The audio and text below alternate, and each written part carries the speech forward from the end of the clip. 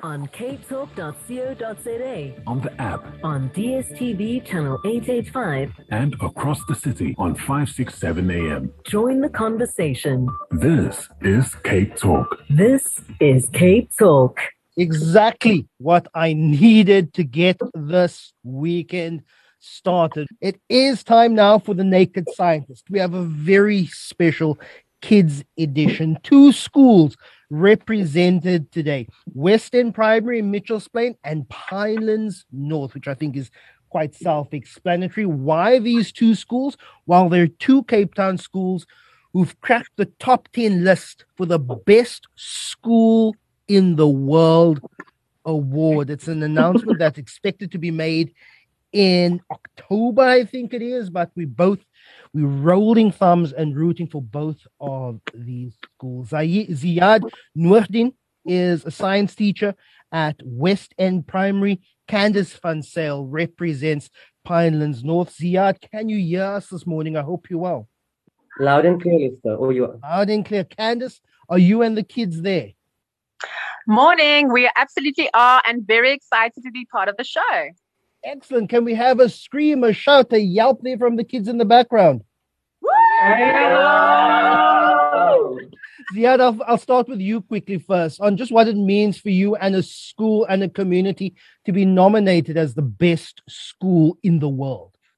For us, I think when the announcement was made, we were extremely excited, specifically not just for the school, but for the community itself. Because we're a school that prides ourselves on creating opportunities for our community, which is situated in a lower socioeconomic setting. So it means the world to us. Candice, what about the kids at Pinelands North? Yes, well, when we heard, it was almost like such an honor for us to be nominated to be the top 10. We're all very excited. And, as much as the teachers put in the work to create a loving environment where all the children can just be themselves, the children create the environment that everyone can feel a belonging and who are unique in every way. So we were super excited to be nominated for this award. And Dr. Chris Smith, the Naked Scientist, you must be feeling very excited this morning. Not only 1 school, but 2 schools and their kids to try and wreck your brain this morning. How are you doing, Chris? I'm all right. Not just 2 schools, but 2 brilliant schools. I'm going to get pummeled from 2 sides here, aren't I? What are you doing? What have I done to deserve this?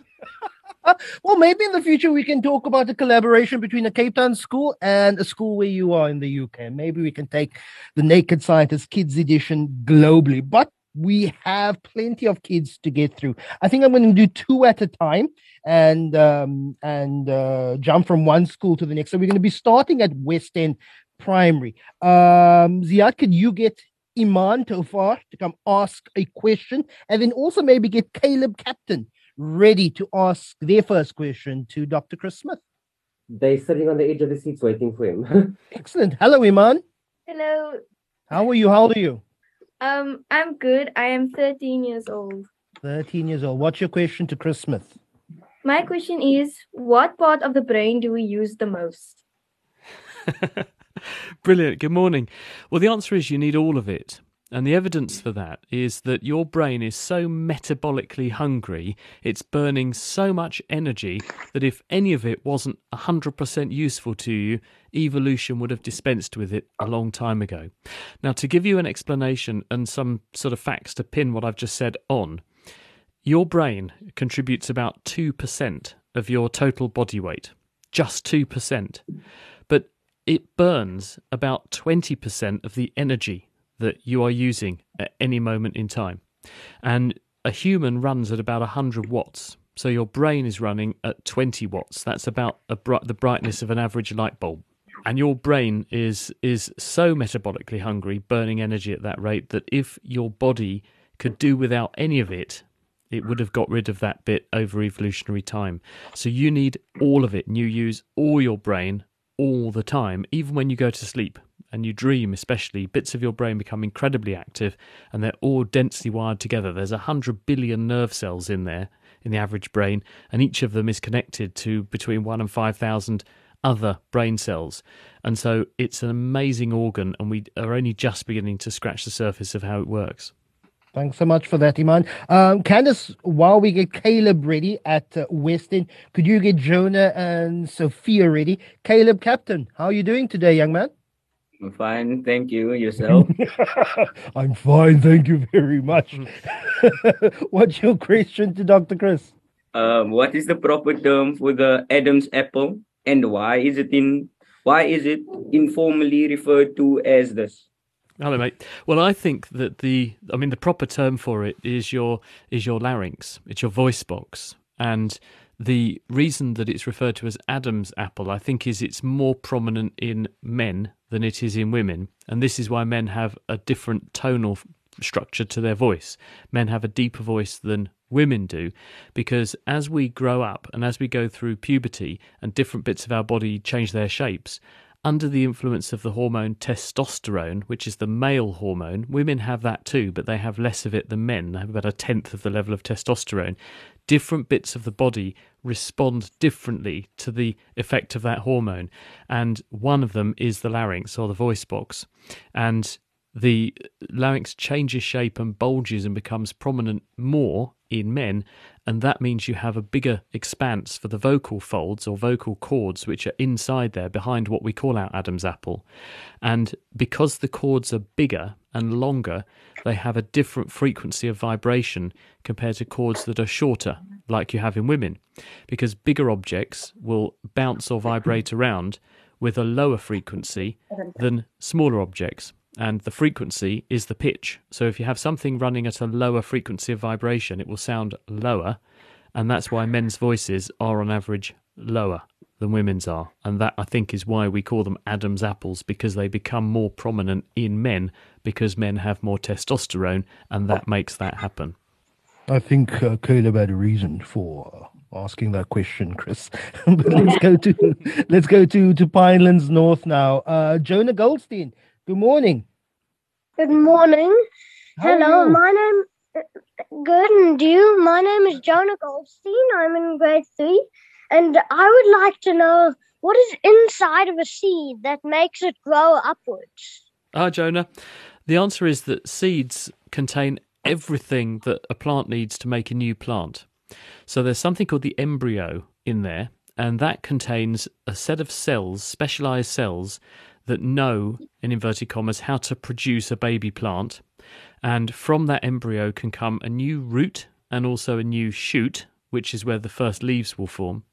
But also in the seed, and in fact most of the volume of the seed, is the stuff which it uses as its energy supply. It's like a backpack on the back of the embryo, a battery pack full of power. And the seed dips into that and uses that energy supply to produce its growth and tissue until it can produce its own energy from its leaves. So it's a bit like when we send a probe to Mars, there'll be a battery supply on the probe, and it will power the probe until it gets down onto the surface of the planet, puts its feet down and opens its solar panels, and then starts collecting energy from the sun itself. And so a seed does the same thing. It's got the energy store in there, which is starch and proteins and so on, to power the initial germination and growth until it can unfurl its solar panels called leaves or petals, and they then start to capture the sun's energy. So basically, seeds are amazing things. They are in suspended animation. The plant is effectively sleeping until the right trigger comes along and tells it to wake up, and that can be a snap of cold, and the change in temperature then says winter's been here, now it's spring because temperature's going up again, germinate. And other plants are even more intriguing because they have a chemical trigger that makes them wake up. And in South Africa, but also in Australia and other places where there are frequently bushfires, plants have evolved to respond to the chemicals produced when wood burns, and they use that as the chemical trigger to know that there's been a bushfire recently, and now's a really good time to grow because there won't be very many other plants competing with you for light and water. Thanks so much, Jonah. Sophia Hassim, how are you doing, young ma'am? Young ma'am, not man. Hi, Sophia. I'm good, thank you. I'm a girl. My name is Sophia Hassan, and I have a question, which is, why is there more than one planet if we only live on one? Good morning. Well, the reason there are multiple planets around our sun is that about 5 billion years ago, that's when our solar system in other words, our clutch of planets, began to form. And they all formed independently, because there would have initially been a big ball of gas and dust hovering in space. And we think that about 5 billion years ago, another star, a bit like our sun, but bigger, nearby, reached the end of its life and exploded. And when it exploded, it made a shockwave, like a bomb going off, that buffeted the cloud of gas and dust that was where we are, and it made it push together in such a way that it began to fall together into a big ball, which became our sun, and that was called a protostar. And around that ball was some of the other gas and dust that was attracted into a ring around that protostar called a protoplanetary disk. Because of gravity, the material all forms a disk, a bit like the rings around the planet Saturn. And over time, more and more of the gas and dust began to attract together, and the planets formed out of that gas and dust. And because there was lots of it, and a big distance between where the star, our sun, was forming, and the outer reaches of that pile of gas and dust, there were lots of places where planets could independently form. And slowly, through gravity, they pulled together all the material near them until it was all used up, pretty much, making the planets that we have today. And that's why all the planets are in a line in our solar system. If you imagine a flat sheet of paper, that's called a plane, all the planets line up in the solar system in that way. They all go round the sun at different rates, but they're all in the same flat plane, going out from Mercury, closest to the sun, right out to Pluto. If you call that a planet, we call it a dwarf planet these days, that's the farthest away that we know of at the moment. It's the Naked Scientist Kids Edition. 2 schools today. Why, you may ask? Because West End Primary in Mitchell, Spain, Pinelands North Primary, they've both been nominated as the best school in the world. So we're doing a double header today with the good kids from those schools, asking Dr. Chris Smith the tough questions. Michaela Swat and Kelly Maritz, get ready there at West End Primary. Michaela, how are you doing? Good morning. I'm good. Thank you. Yourself? Fire away. My question for you are there any parts of the human body that gets oxygen directly from the air and not the blood? Oh, hi, Michaela.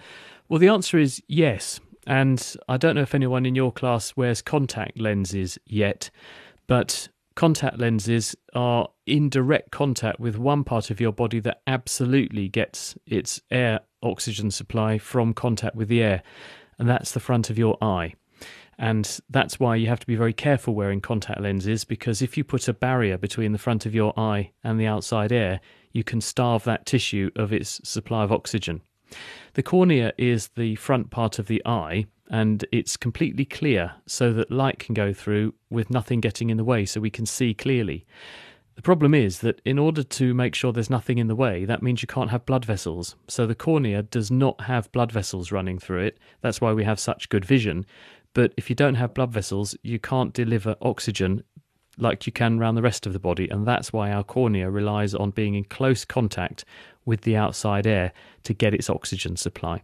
And when you wear some kinds of contact lenses, you can get some called rigid gas permeable lenses, and those ones have tiny holes in them so that they can make sure that air can still get through and oxygen can nourish your cornea. Because if you don't have enough oxygen getting into your cornea, then it can make it run out of oxygen. Cells can become harmed and they release substances that make blood vessels grow. The posh word for that is neovascularization. Try and say that when you've had a few. And as a result of that, it does cause your vision to become cloudy. So we don't want that to happen. Anders van Zel at Pinelands North. I'm going to ask you to get Bantu and Reese ready. But up next, Kelly Maritz from West End. Good morning. Hi there, Kelly. You may go ahead. Fire away. My question to you is, how many suns are there? The answer is that in our solar system, there's, of course, just one. We call it the Sun, but it's our nearest star. But we're in the Milky Way galaxy, which is a big sort of aggregation of stars, and we think that there's something like 100 to 200 billion stars, some of them like the Sun, in our Milky Way galaxy. But then there's something like 100 billion to 200 billion galaxies like the Milky Way out there as well. So if you add all that up together, NASA estimate that there's something like a sextillion stars out there in the universe. It's about 1 followed by at least 22 zeros is the number of stars out there in the known universe. So the answer is too many to count, because if you started counting, you wouldn't live long enough to count all of them. Excellent. Candice Van Zyl, a teacher at Pinelands North Primary School. Is Bantu Kweza ready there for us? Good morning, Bantu. Yes, he is. Morning. Excellent. My name is Bantu. I am 7 years old. And I would like to know, why do flowers only bloom in spring? Thanks, Bantu. Hi, Bantu. The answer to this one is, I suppose you got to step back and say, well, why do plants make flowers at all? And the answer is flowers are the way that plants reproduce. They attract pollinators, or they allow the deposition of pollen, which are the plant equivalent of sperm, onto the plant's equivalent of eggs in the ovaries. And flowers are pretty, they have colours and patterns, they're also scented, and they're a supply of food, because inside the flower there's very often the supply of nectar, which is the sweet sugary substance that the plant puts there, and this attracts pollinating insects that will come in, and in return for a warm treat of nectar, they will pick up some pollen and drop some pollen off. And this is how you trade genetic material between plants, because in the same way that you have children, if you're a human, plants have children by insects bringing pollen from one flower of the same type to another. So why do it at the springtime? Well, why do it at any time? The answer is, if you make your flowers when no other plant of your species is making its flowers, it's impossible for the pollen of other members of your family to get to you to fertilize you. So the plants have to make sure that they all flower in synchrony at roughly the same time of year. Otherwise, that pollination process won't happen efficiently. And so therefore plants have evolved to flower at certain times of the year, and many of them flower at the time of year when the most pollinators will be around. And so it makes sense for most plants to flower at roughly the same time of year when most of the pollinators are there, because that way you maximise your chances of you getting pollen from another member of your particular plant group, so you have maximum chance of making lots of seeds, so you can make sure that you make more of yourself. Chris, there's a real diversity in the questions that are being asked today. I'm really, really impressed by these kids. But Reese Barrent at Pinelands North, how are you doing? Good. How old are you, Reese? 7 years old. 7 years old. What's your question to Dr. Chris? How big is the galaxy compared to another thing? Hello, Reese. The Milky Way galaxy, which is the name of our galaxy, is about 100,000 light years across. So in other words, if you stand on one side of it and you shine a light, and we know how fast light travels at 300,000 kilometers a second. So in other words, if you shone a torch on Earth, it would have enough time to go around the Earth 10 times in less than a second. That's how fast light travels. But our Milky Way galaxy is so big that if you shone a light from one side of it, it would travel for 100,000 years before someone on the other side of the Milky Way had any chance of seeing it. That's how big our galaxy is. And that's why, being as it's that big, there is room for a couple of 100 billion stars like the Sun to all fit together in there. And there are hundreds of billions of galaxies like the Milky Way spread out across the universe. So it really is a massive place. We're running out of time, and I really want to get through all the kids that we have here. So, Ziad, I'm going to ask that you ask Malik and Amir, Malik Pinar and Amir Brainers, to ask their question together. Hopefully we could squeeze in Mujahid. I know kids are disappointed when we don't have enough time, and also Candice or Luca and Kamuhelo to ask their questions together. We're going to try and squeeze them in. So Malik and Amir, good morning. Good morning. That was cute. Go ahead, Malik. My question is, can bromine melt obsidian? And Amir? How did life begin? Oh, two simple ones there. I love the way that you just said, well, let's get through these quickly. Bromine is one of the halogen elements in the periodic table. It's a bit like chlorine chemically. It's smelly. In fact, the name bromos in Greek, it means stench or stinky, because bromine has a strong smell. it won't in and of itself do anything to the substance known as obsidian, because obsidian is volcanic glass. It's effectively where you've heated sand to a very high temperature and made sand melt into a glass. And we keep acids and other things and alkalis and other chemicals in glass because glass is really hard to erode. The only thing that will eat glass is hydrofluoric acid, which is more reactive than bromine. Fluorine's the most reactive element that there is. And as you're asking about bromine rather than fluorine, the answer will be no, it's not going to do anything to obsidian. Now, how did life begin? Really interesting question and impossibly hard for me to answer, although I will share with you.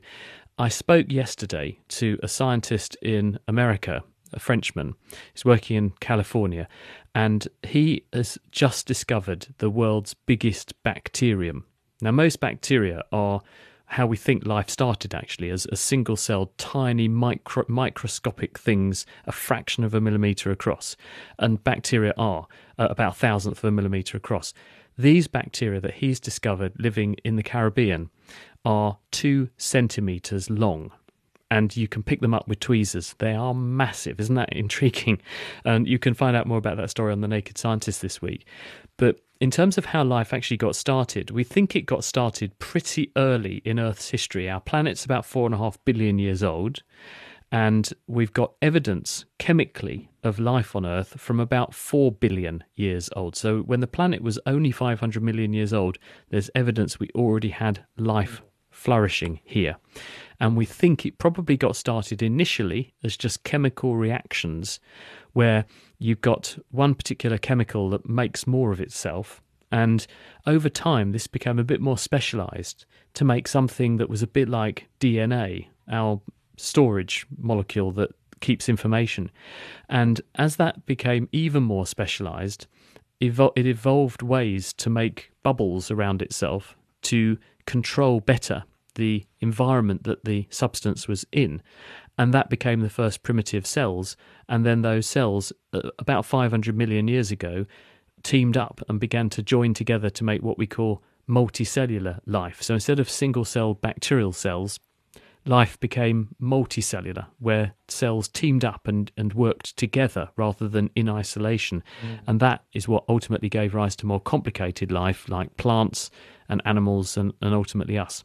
Kamuhelo will be our last question this morning. I wish we could somehow find it in Chris's busy schedule to devote an hour. But Kamuhelo, you have the final question today. Good morning. Hello, my name is Kamuhelo, and I'm in grade 1. And my question is, what is the moon made out of? Wow, another great question. The answer to this is that the moon is made of the same stuff that the Earth is made from. And the reason that is the case is because the Earth formed about 4.57 billion years ago. So 4,500 million years ago, we had the Earth. And the Earth smashed into another planet that was about the size of Mars. And in the collision, lots of stuff from the surface of the Earth got thrown up into space and surrounded the Earth and then slowly coalesced or joined up together to make the moon. And we know this because you can compare with rocks that we've recovered from the moon, thanks to missions like the Apollo missions. You can compare the chemistry of the rocks we've got on the moon with what the Earth's made of, and we can show that the moon is made of the crust or outer coating of the Earth largely.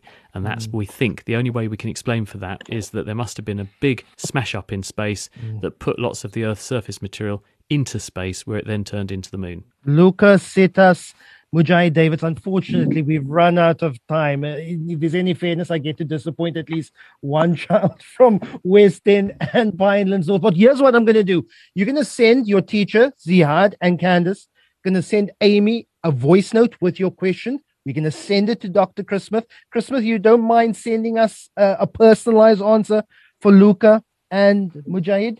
Depends what they want to know, Lester, but I'm sure I can do that. And also, Chris, you're confirmed. Many people want to know from you, not just about your big brain, but also why you do the thing you do. You're on air with us at 11 o'clock on Monday. You're in the chair. We're going to be talking a little bit more about yourself. Maybe you can squeeze in a science-related question. I'm really looking forward to Dr. Chris Smith in the chair here on the Morning Review at 11 on Monday. Thanks so much for agreeing, Chris. All right. See you next week. And brilliant questions today, guys. Really, really good. Kept me on my toes.